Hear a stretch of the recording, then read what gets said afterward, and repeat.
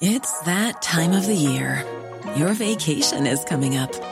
You can already hear the beach waves, feel the warm breeze, relax, and think about work. You really, really want it all to work out while you're away. Monday.com gives you and the team that peace of mind. When all work is on one platform and everyone's in sync, things just flow. Wherever you are, tap the banner to go to Monday.com. Hiring for your small business? If you're not looking for professionals on LinkedIn, you're looking in the wrong place. That's like looking for your car keys in a fish tank. LinkedIn helps you hire professionals you can't find anywhere else, even those who aren't actively searching for a new job but might be open to the perfect role. In a given month, over 70% of LinkedIn users don't even visit other leading job sites. So start looking in the right place. With LinkedIn, you can hire professionals like a professional. Post your free job on linkedin.com/people today. Many of us have those stubborn pounds that seem impossible to lose, no matter how good we eat or how hard we work out. My solution is PlushCare.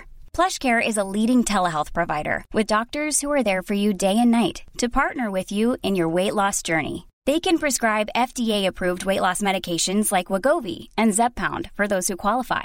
Plus, they accept most insurance plans. To get started, visit plushcare.com/weightloss. That's plushcare.com/weightloss.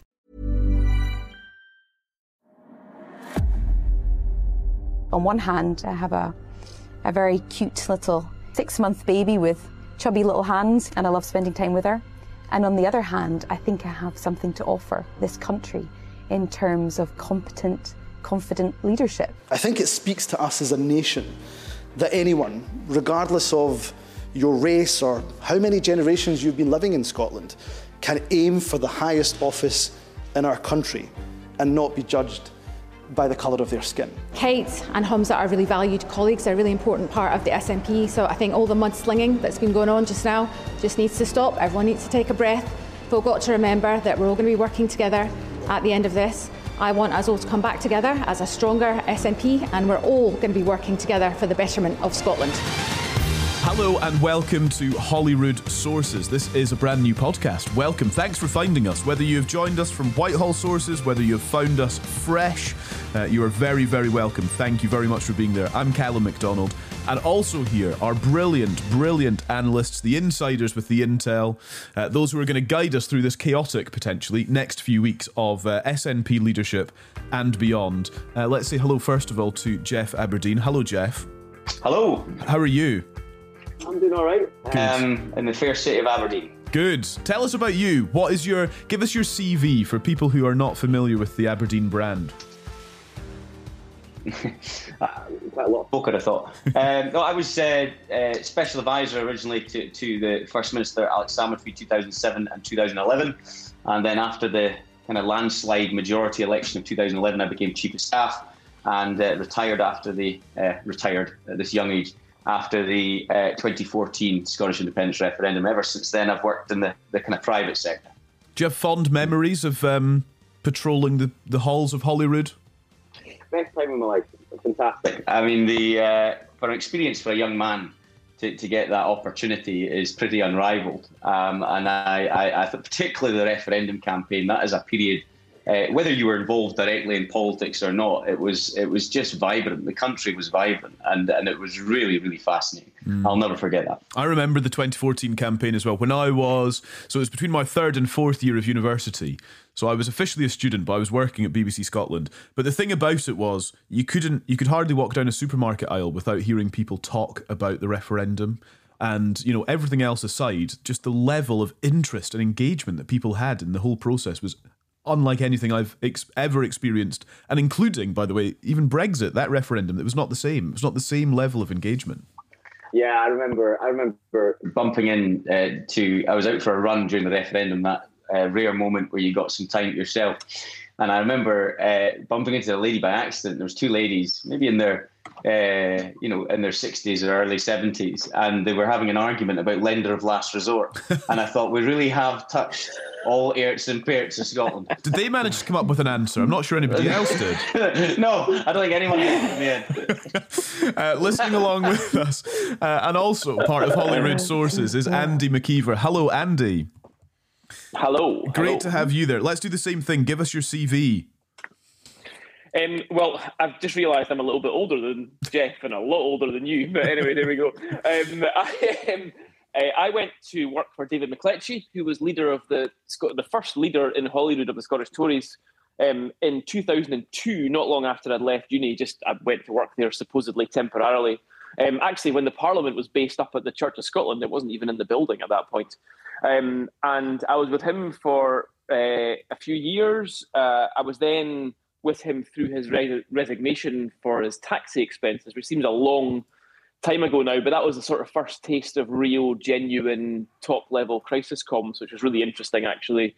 I then went on to work for Annabel Goldie. I was head of communications by that point, responsible for policy and manifesto writing as well as the comms. And then I was away in 2007, and I left politics completely, actually. I returned briefly to help Murdo Fraser try to abolish the Scottish Tory Party in 2011 with his leadership campaign. Didn't happen, not yet anyway. It's not my support, Andy. Yeah, we've found some mutual ground already between the two of you, I think. I know, exactly. I then became a lobbyist. I started a lobbying and PR company in 2011, and the rest is history. So my political involvement since then has been very cross-party, and actually a lot of government work with the SNP since then, as well as work with the opposition Tory party. So it's been interesting. Have you ever tried to abolish any other political parties, Andy? No, I'm just moving around. So well, to be fair, they're not all worthy of abolition. There were very good reasons why we felt the Scottish Tory Party was perhaps not the best vehicle for the centre-right to achieve government status in Scotland. I'm not entirely convinced we have been proven wrong about that one in the intervening years, but I dare say time will tell. Interesting. So it strikes me then that the 2007 election campaign might be fond memories for both of you at different ends of the campaigning spectrum, perhaps. Is that a good way to put it? Yeah, well, Jeff won. Oh, sorry. Jeff did win. Yes, that's what I'm getting at. Jeff won. Well done, Jeff. I mean, very much in that period we were used to winning, and there's actually a risk in there for present day. I mean, I remember approaching the 2007 election. Andy will remember this well. The perception was, at least, that the Labour Party was very introvert, that they were out of touch, quite self-entitled. And that we lent into that as a campaign, and we said it's time to get rid of this. They're not standing up for your concerns, and they don't really care. They're dominated by infighting, whether it was within the party at Holyrood or indeed with their colleagues at Westminster, Tony Blair and Lachley Gordon Brown, who was in charge at the time at Westminster. And I just think, if we take it to present day, there's a massive risk in this for the SNP, because I think a lot of the public are looking on right now and going, what are these guys up to? What are they up to? Are they representing the issues that I concern? And the big risk is what we did to Labour. You talked about abolishing political parties. We almost did it inadvertently in 2011, the Labour Party. But that could happen again, but the reverse. And so and we've had I'm 20 miles away just now, guys, from Dice in Aberdeen, where there was a by-election, and the results have shown a 9% swing on first preferences to the Labour Party from the SNP. Now, they have weighed the vote there for the SNP since 2007, so the risk is very real. There is a real parallel. Nobody was talking about independence in 2007, by the way.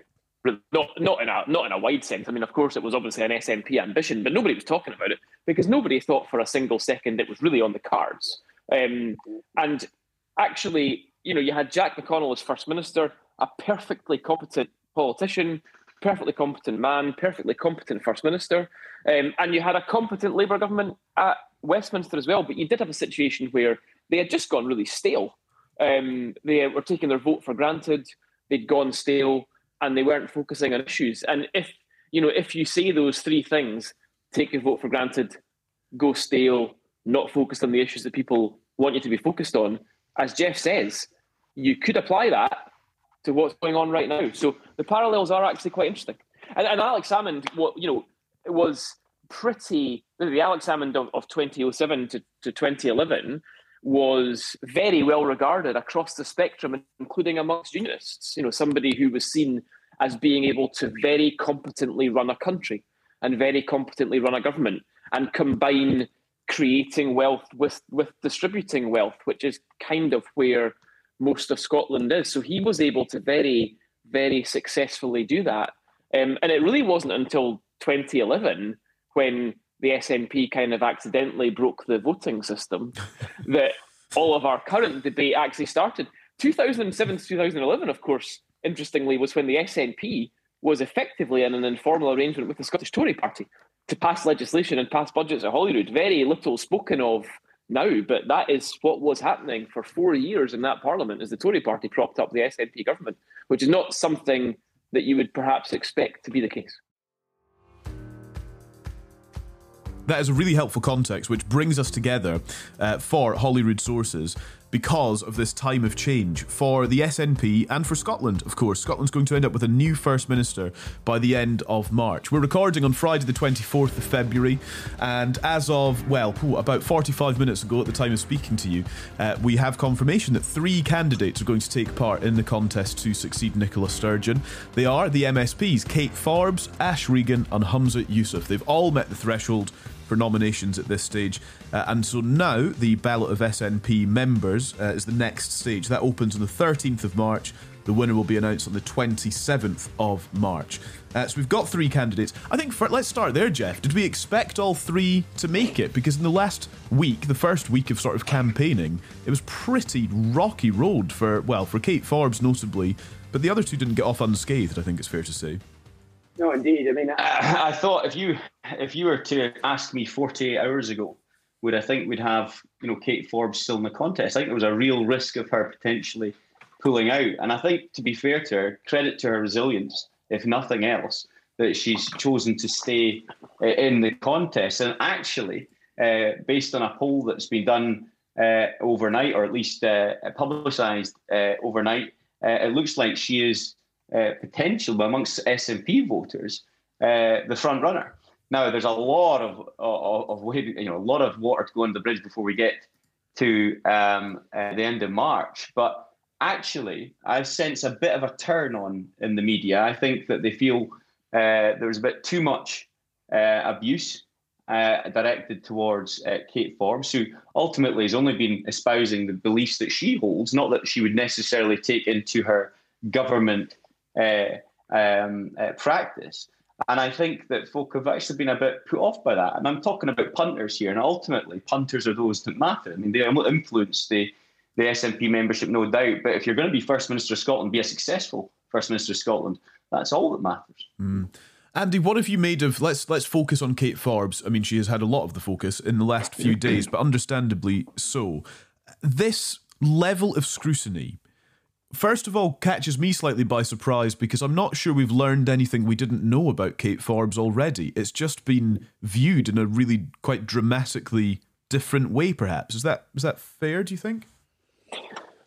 Yes, I think it is. I think that we expected her entry into the race to be dominated by questions from the media about what she would do about the Gender Recognition Reform Bill.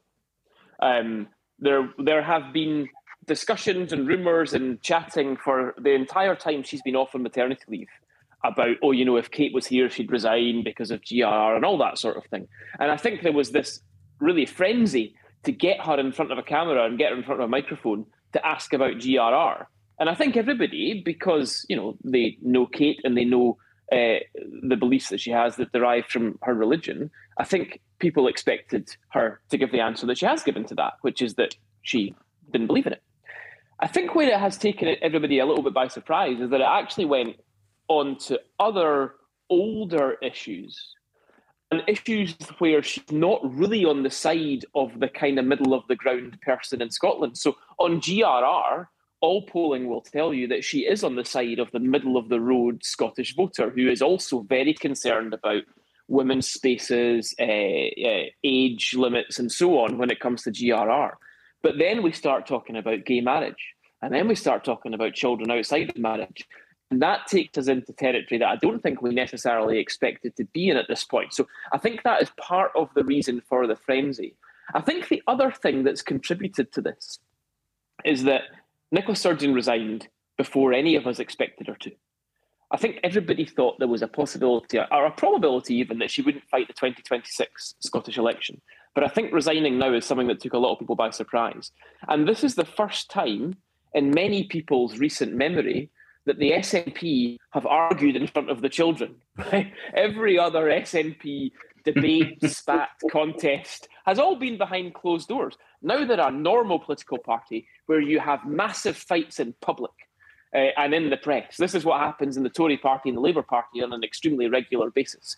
And that's where the SNP is now. And I think the media has, to be honest, got themselves in a spot where they're saying, we've been waiting for this for 20 years.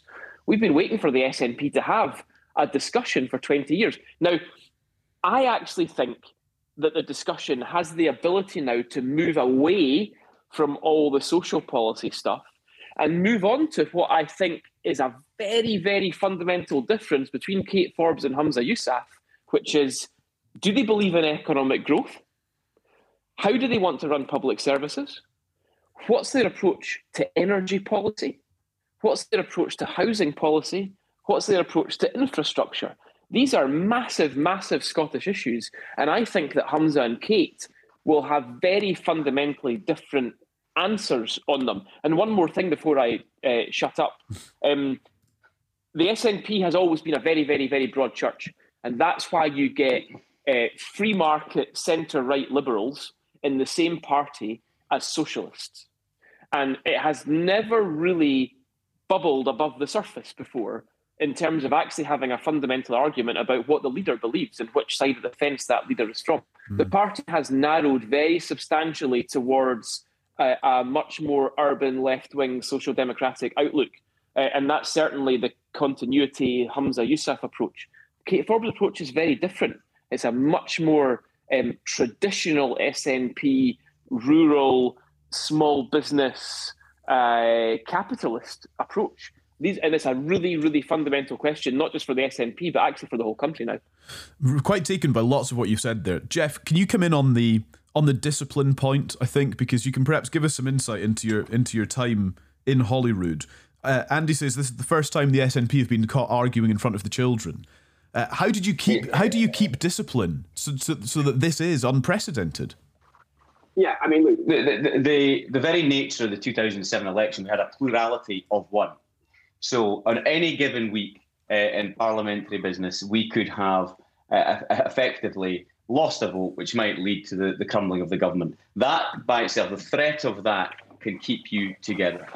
And moreover, that there was a certain novelty to the SNP. People liked the SNP in government, as was shown in 2011, 4 years of governing as a minority. And that helped you as well. Now, that novelty has, over time, worn off. And after 2014, a fundamental change happened after the referendum. We were a growing party, the SNP, there's no doubt about that, but it became a massive party, a much broader church than I think any of us anticipated. From all demographics, from all geographical locations, from all different kind of educational backgrounds, everything. The party was massive. And I don't think that we've ever really, as a party, come to terms with that, the sheer scale of that. And now Nicola Sturgeon, by virtue of the fact that she was the successor, the chosen successor, unopposed, came over, was a natural succession at a time when, the SNP and the Scottish government and Scottish politics was covered the world over, was a natural successor, went in there, established herself, and at no point in the subsequent or intervening years have we really wrestled with this huge, broad church that we've had, surely to the strength of Nicola Sturgeon's own leadership. And Andy's absolutely right. This is the first opportunity in 20 years. I was there at the Marklow Hotel in Aberdeen when Alex Salmond launched his 2004 leadership contest. That's the first time we've had this type of debate. And quite frankly, and Andy, I'll be interested in your views on this, I don't think the party were at all prepared. You're absolutely right. Nicola Sturgeon took everyone by surprise. But I think one regret that Nicola will have, and I have a great respect for her, known her for a number of years, not only was there not a natural successor plan, but there was not a succession plan. There wasn't time to say, as you would expect, maybe 2 months ago, look, guys, you need to start thinking about your campaigns, your policies. Here's the framework. Crack on, get your act together and prepare for a contest, a battle of ideas and a battle of visions. And that's been evident that didn't happen, because what we've had is, frankly, a frenzied mess since then. Now, you're right, Andy, as well. Once we get over these personal belief stories, I think there is a natural end to those, an appetite for those. And I think actually one of the things the poll shows is most folk don't really hold this as a major issue, certainly not if we're to agree with this poll that's come out. Can we get to that battle of ideas? Can we get to that battle of vision on the issues that you've rightly pointed out, particularly around the economy, particularly about the green industrialisation of our country, utilising energy policy? If we can get to that, I think the SNP can save a bit of face here and have a battle of ideas. I think that'll be really important. But if not, as I said earlier, the challenge is absolutely there. It's there for all to see. A Labour Party that's got itself together into an almost electable position and is ready to pounce. So it's absolutely crucial that the SNP use these next 4 weeks a hell of a lot better than they did the last 1 week. Andy? I was reflecting, particularly Tuesday, Wednesday, which is when things were really, really pretty wild out there, to be honest with you, after Kate's announcement on Monday. And there's Twitter and there's the world. And I think that poll that Jeff mentioned overnight maybe illustrates a bit of the difference in that. But I tell you one thing that I did think, and Jeff said the party weren't ready. And I think that has manifested itself in the way that the party, and by the party I really kind of mean the establishment of the party, reacted to Kate's announcement and to her launch. And I mentioned at the start that I was with Murdo Fraser when he launched the campaign to abolish the Scottish Tory Party as part of his leadership of that leadership campaign for that party in 2011. And there are parallels, because we worked on this for a long time before, and we kept it a massive secret and nobody knew. And then on day one, we launched with a logo, with branding that was nothing to do with the Scottish Tory Party. It was all branding about a new party. And his opening gambit was, this party's finished, I'm going to win, and then I'm going to immediately abolish it and start a new one. And, I mean, the Tory party went in DEFCON 1 at that point. I mean, it was absolutely mesmerising. And they closed ranks, and it was made very clear by the leadership in London and in Edinburgh and by the headquarters of the party that Murdo was not going to be permitted to win that campaign. And I think there's a certain survival instinct within the hierarchy of a political party where they say to themselves instinctively, this doesn't sound good for us. This doesn't feel right for us. I think we're going to have to stop this. And I felt like there were parallels. I'm not saying the SNP did that. I'm not saying that. But I did feel like there were parallels in the reaction to Kate's announcement to the reaction to Murdo's announcement 12 years ago. Yeah, it's interesting. That is really interesting. And I wonder as well, I don't know, rein me in if I'm going off piste here, but I do wonder if there's something just on the discipline theme whereby SNP, MSPs and MPs spotted a view being expressed by one of their own that is not generally accepted or is not the consensus of the party, and that they sent is not the consensus of the public. And so is there some innate thing in there where they spot Kate Forbes with these views and think, well, actually, this is something we can demonstrate quite a decent level of unity against, if you see what I mean. So while she is going off in one direction, the party generally coalesces around the opposite view. And so even if it's a subconscious thing, they spot that unity that perhaps has been missing in recent times and think, this is something we can unify around once again.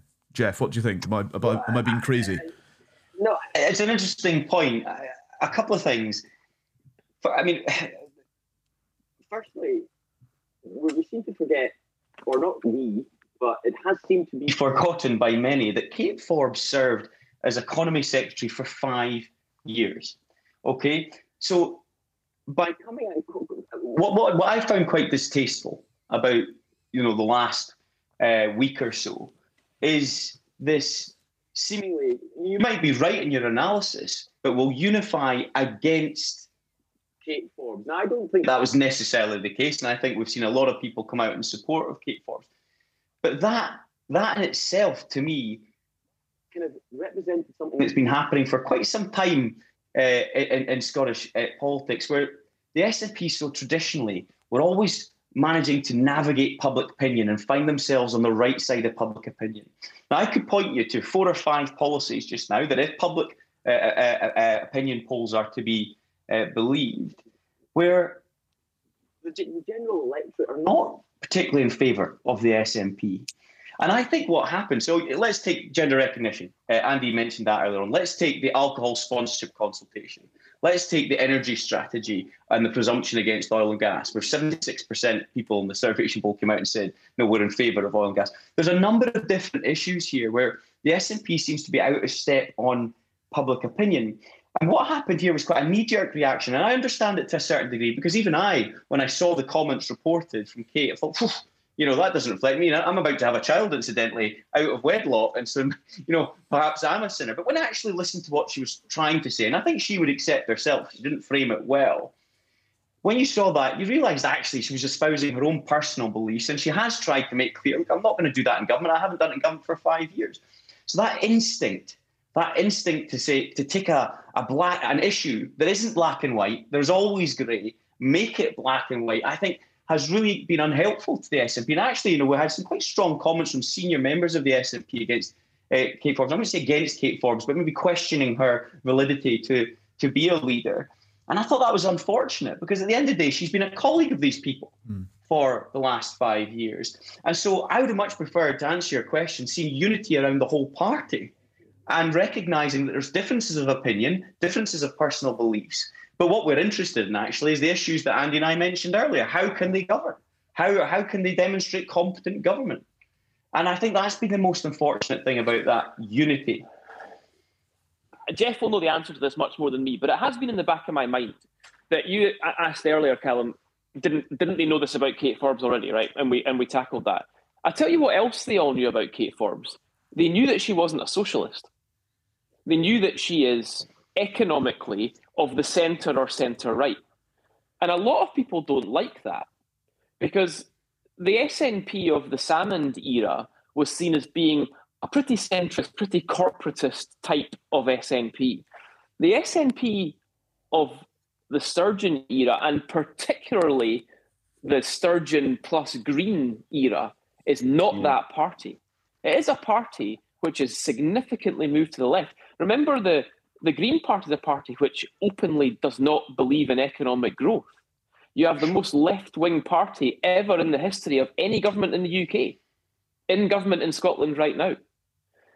And I think her colleagues know that Kate Forbes doesn't believe in that. Now, we in Scotland are not used to the espousal of centre-right economics, because the party that's supposed to do it, which is the Tory party, doesn't really do it very well because of all their other perception issues. And here we have somebody, Kate Forbes, who may well do it from the position of being First Minister. And I think a lot of her colleagues, because the SNP has narrowed into this much more left-wing party, I think a lot of our colleagues are probably pretty worried about that as well. And I just wonder, Jeff, whether, in some ways, is the religious stuff a little bit of a proxy for the fact that they're actually nervous about her potential economic policy? That's a good question. I mean, I'm not sure I agree with all of your characterisation. I don't necessarily think Kate's a centre-right politician, but we'll wait and see. Hey, listen, that's the problem with this contest so far. We don't actually know what anyone's policies are beyond the their social beliefs and religious beliefs, but we'll maybe find that out. But I think there's something in what you say, and this goes back to the point that you mentioned, Callum, about how the party and Andy, how the party has grown to become this huge church, and was the perhaps apparatus in place to support that and support good, constructive debate within that party. And I wonder, and it might sound a bit of a process issue and rather boring, but actually, on reflection, I'm not convinced, and I'm not a member of the party, and as I say, I left after 2014 referendum.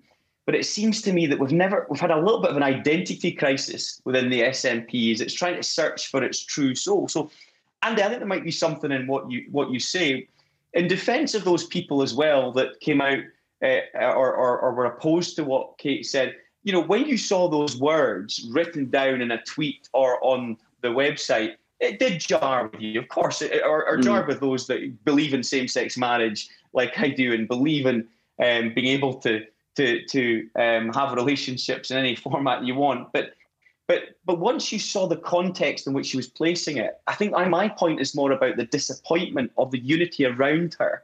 And I felt she looked a bit exposed. And that didn't sit well with me because she has been a very, I would argue, an exemplary colleague in government of late. And I'd just like to see that instant reaction a bit more saying, OK, listen, we don't agree with Kate there and on those views, but she's never espoused that in government. And she's been a very, very capable asset to the government.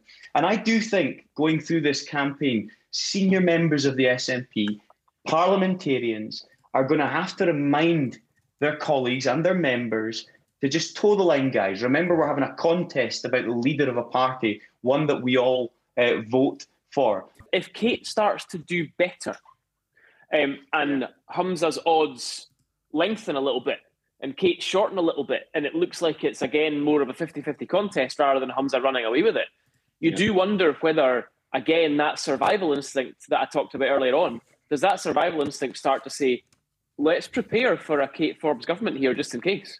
Because what we can't have is her winning the contest and then the party falling apart because everybody's criticised her and she can't form a cabinet and she can't be elected First Minister and so on and so on and so on. You might then see the party saying, we've got to hold things together here, so we're going to have to change tack a little bit and pull ourselves back together. And listen, Andy, the same's true of Humza. You know, I think, you know, the trajectory we're going, regardless of who wins, you know, we all know, listen, leadership contests are pretty commonplace at Westminster. And I'm sure your other podcasts, Callum, you're talking about them endlessly. We haven't had this in Scotland before, in most people's, you know, lifetimes, actually, or generation. I mean, it is 20 years since we've had it in Scottish politics to this extent. And so you do need to, I do wonder, you know, there needs to be some leadership shown to remind people that whoever wins this, there's going to be people disappointed, and the reaction to that result is going to be very interesting as well, and will be, you know, I've heard some people, we saw on the Daily Record today, we're not going to vote for Kate Forbes if that's a briefing in the Daily Record. I don't know how much credence we put in that, but that is manna from heaven if you're the opposition. You must be looking at that, rubbing your hands going, this is brilliant. We're almost suggesting that the SNP are having an internal democratic process and they're not even going to vote for the success, the person that wins that democratic process. Come on, you know, and we do. I just feel there needs to be a sense of calm place, and maybe the hustings and the debates will allow them to do that. But you need some leadership here to provide that unity that you said earlier on, Cal. Yeah, really, really interesting. So just by way of process, because I think that's an important point just to mention here. So at this point, we have 3 candidates officially. They had to get 100 nominations from at least 20 local party branches. Then we go to the SNP members' ballot. It's a single transferable vote system, Joy of Joys, which opens on the 13th of March, and the winner is announced on the 27th of March. And then just because of the way the Scottish Parliament works, the First Minister is then officially selected by MSPs. So in theory, MSPs could just go off-piste and choose whoever on earth they want. That seems remarkably unlikely for all the obvious reasons, but it's just worth knowing that is a kind of quirk in the system. The poll that you've been mentioning, that we've been talking about today, this was reported in the Times Scotland edition. Who would you most like to see elected as the next leader of the SNP and First Minister? This was 1,001 respondents in Scotland who voted SNP at the last election. Notably, Don't Know comes out on top with 31%. He's a great guy. Yeah, exactly. It reminds me of student association elections at uni, when people used to tick the box to run the election again, and that one won most of the time and had to be discounted eventually. We never got Don't Know at the Tories, right? We just got No at the Tories. We never got Don't Know. That was different. And then coming in second then, after Don't Know, is Kate Forbes on 28%, then Humza Yousaf on 20%. None of these options gets 14%, and Ash Regan gets 7%. It is just one poll, is always the caveat to mention. Shall we go on to Ash Regan next then? Because I think Ash Regan's an interesting candidate because she's potentially largely kept out of the mess of this week. and simply kind of commented things along the lines of this needs to be a cleaner campaign. Actually, everybody should sort of speak a bit more kindly of one another. Ash Regan, potentially most known for rebelling over the gender recognition reform bill in that unprecedented SNP rebellion. Andy, what more do we know about Ash Regan at this point? Again, we are anticipating hotly getting stuck into the issues, but as these campaigns launch, what do we actually know about her? Well, we know a bit because she's been a minister in government here for a few years, and seen as being a perfectly competent person. She was junior minister; she wasn't cabinet secretary level, but a perfectly competent person. I think we would always have expected that this leadership contest coming at the time that it has, and after the Section 35 order from Westminster in relation to the Gender Recognition Act, Ash Regan resigned as a result of that Gender Recognition Reform Bill, resigned from government. And so we would always have expected there would be an anti-GRR candidate somewhere in this race. And that, although Kate Forbes is also anti-GRR, the anti-GRR candidate is Ash Regan, nominated by Joanna Cherry, MP at Westminster, who obviously has been extremely outspoken on the issue of gender recognition over a long period of time as well. So I think that that poll, as you say, one poll, but that poll with Ash Regan finishing last of the three, I think is what everybody would expect the outcome of the leadership race to be as well, which is Ash finishing last of the three. I think the interesting thing in terms of positioning, so Ash has said a few other things over the last few days. There's not cut through a lot because there's been so much noise, but she has recommitted to oil and gas. So up in Jeff's part of the world, up in Aberdeen, a lot of concern in industry and amongst, I think it's fair to say, Jeff, SNP supporters about the Scottish Government's oil and gas policy. Ash has recommitted to oil and gas exploration. She's also taken an approach on the Constitution, which is a kind of slightly more fundamentalist approach on independence as well. I would expect that Ash Regan and Kate Forbes are fishing in similar ponds here in this leadership contest. And the fact, of course, that it is single transferable vote, I would imagine if you're the Kate Forbes campaign, you're thinking to yourself, maybe I don't beat Humza in the first round, but hopefully I'll pretty much get all of Ash Regan's second preferences, because if you're an Ash Regan voter, why would you put Humza second rather than putting Kate Forbes second? So I think that you can look at Ash and Kate and almost see them as being looking for the same sort of votes when we come to hustings and all that sort of thing, and maybe look at Humza fishing from a different side of the party. There's always an advantage of being last in many ways in a leadership contest, because you can really just go hell for leather, say what you like, try and get traction. But I will say this, I must confess, I was, well out of Holyrood before Ash Regan came on the scene, so I don't know her particularly well at all. Quite impressed with her kind of interventions so far, even though most of them have been on Twitter. They're just quite punchy, to the point. I think people like that and understanding your positions. But Andy's right. Look, the interesting thing here, I'm not entirely convinced there would be the same in economic approach. I think the Ash, if I'm right, I think comes from a more commonweal, more left side of the spectrum, and perhaps Kate would be more towards the centre, as we've discussed.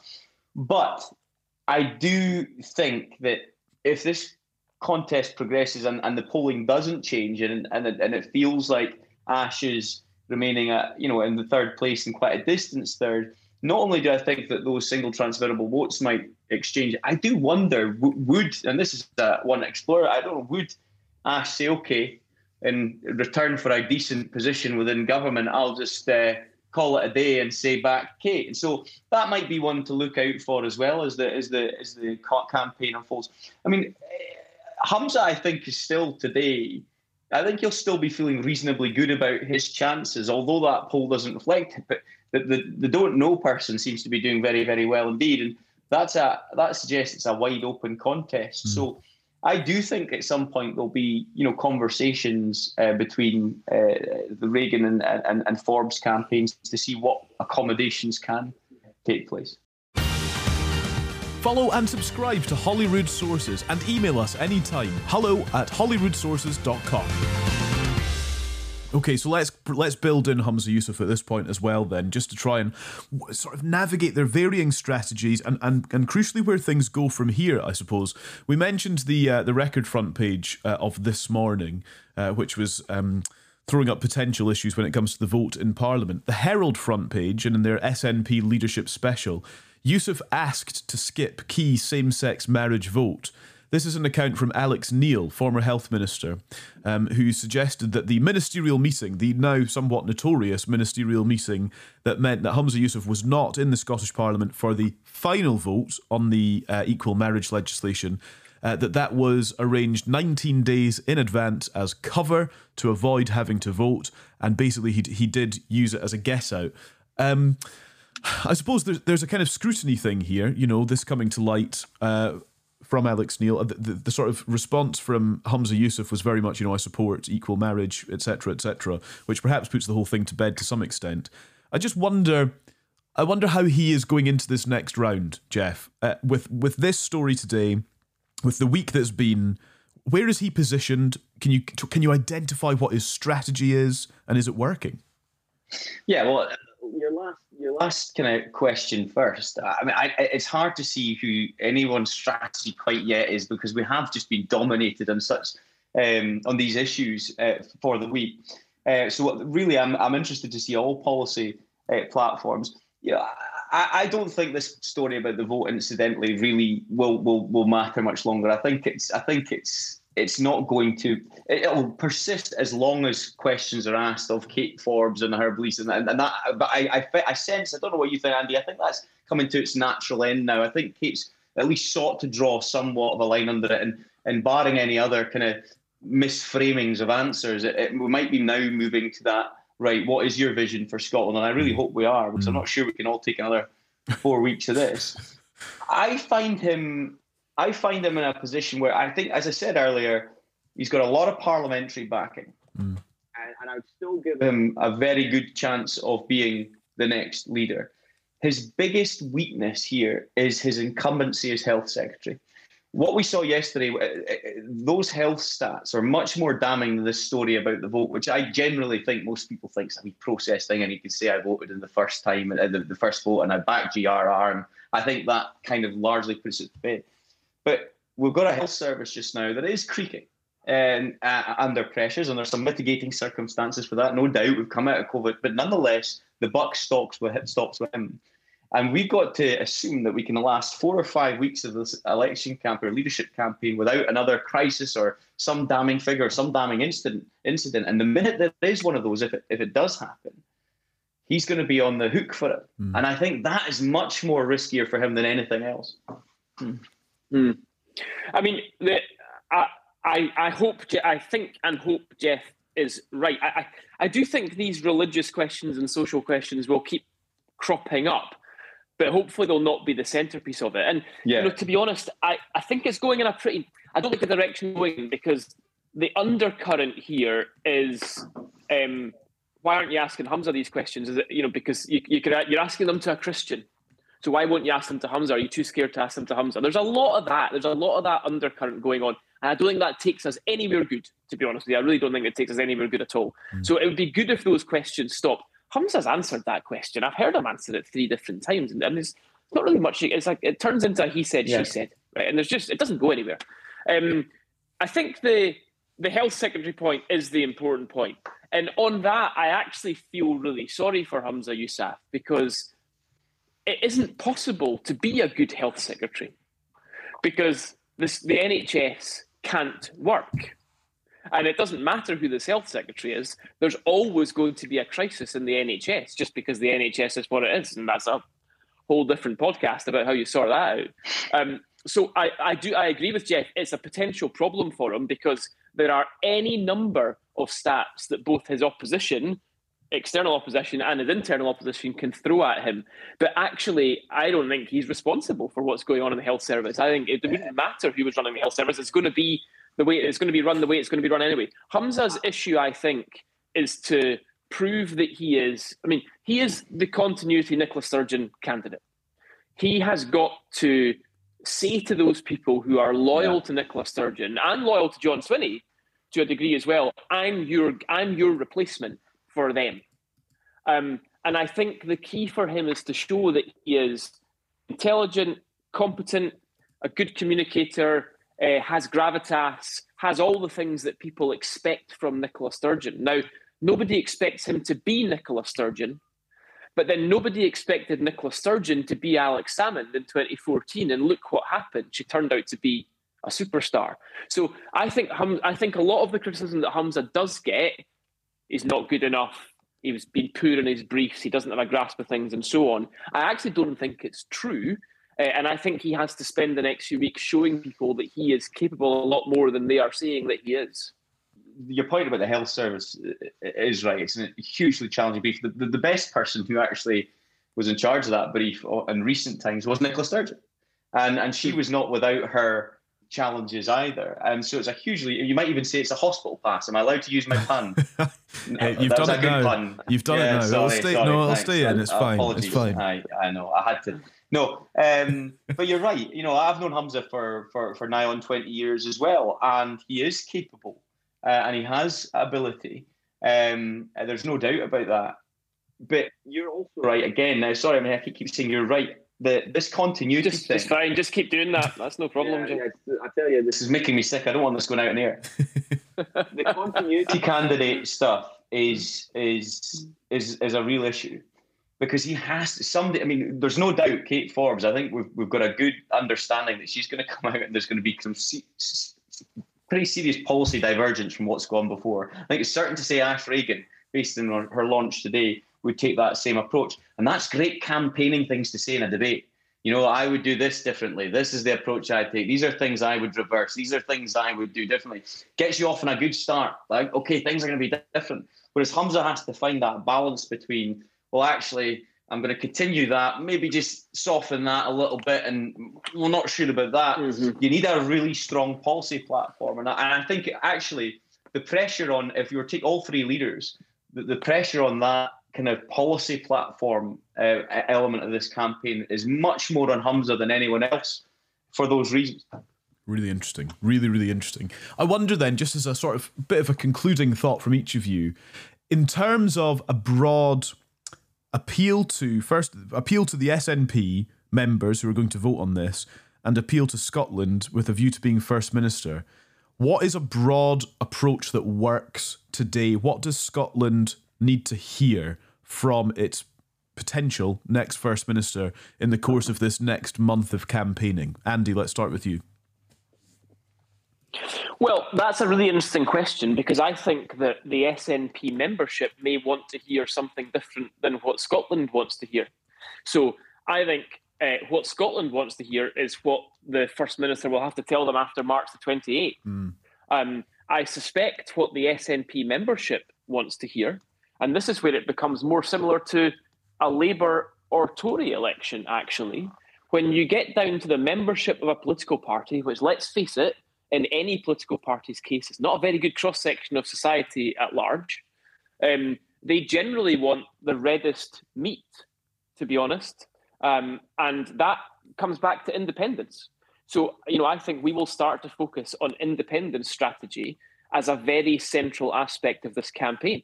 The SNP have now fought 5 national elections with exactly the same strategy, which is vote SNP for IndyRef 2.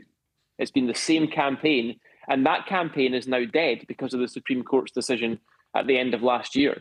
So these candidates are going to have to come up with a new, credible strategy, which not only passes the test of the media and is able to be articulated and defended, but is also significant enough so that the membership can say, I think this person could actually take us to independence. And it's very, very hard. But that is probably ultimately what this will start to come down to over the next few weeks is, how are you going to deliver independence? Because that's what we're here for. This is going to be fascinating to see how it unfolds. And I'll just point you back to what served the SNP so well in those 4 years. When we started this conversation, why did we get an election where we had a landslide in a PR system and broke the system effectively? And the mantra used at that election campaign was record, team, and vision.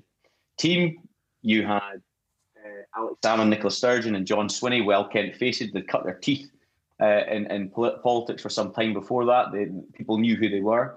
The vision, that was, trust us to do a good job. And it seems like you believe we have, and we can do more with the powers of independence. It was incremental messaging. It was gradual messaging. But the first one, record, was the most important because people thought that we'd done a good job in government. Now, I recognise everything as Andy said, but if I was advising any leader, I'd say, look, I'm here first and foremost to be First Minister of all of Scotland, and I need to have a competent record.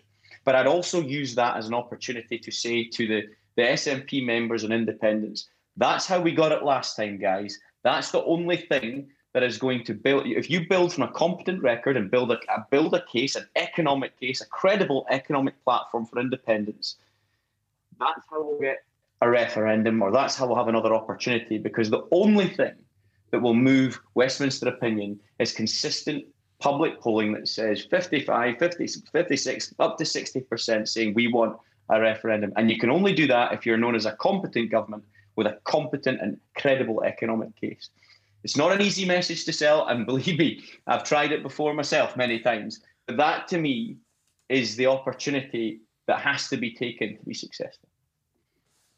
Really fascinating insight. We are up and running on Holyrood Sources. Thank you both very much. Thank you, Jeff. Thank you, Andy. Really good to have you both with us. We will be back. The plan is every Tuesday. Now, just to borrow from my experience of doing Whitehall Sources, we initially set out to be a weekly podcast, and such was the utter carnage of Liz Truss and her government imploding that we ended up doing about 20 million episodes in the first week. So, brace yourselves. Who knows how this thing is going to play out. What we do know is we've got 3 candidates. You've got a good background, a good context on each of them there from Andy and from Jeff, and we will continue to analyse the campaign to be the next SNP leader and First Minister of Scotland here on Holyrood Sources. Thank you for being with us. Make sure you follow and subscribe. You'll never miss an episode whenever they come out. And you can also email us your thoughts as well. The email address to get in touch, the inbox is always open, is hello@holyroodsources.com. Do you agree with Jeff and Andy? There was a terrifying outbreak of consensus at various points in this first episode. If you want never again, exactly. That was a once-in-a-generation consensus. Don't worry about that. You can agree or disagree. You can email us anytime, hello@holyroodsources.com. And we'll be back on Tuesday with episode 2.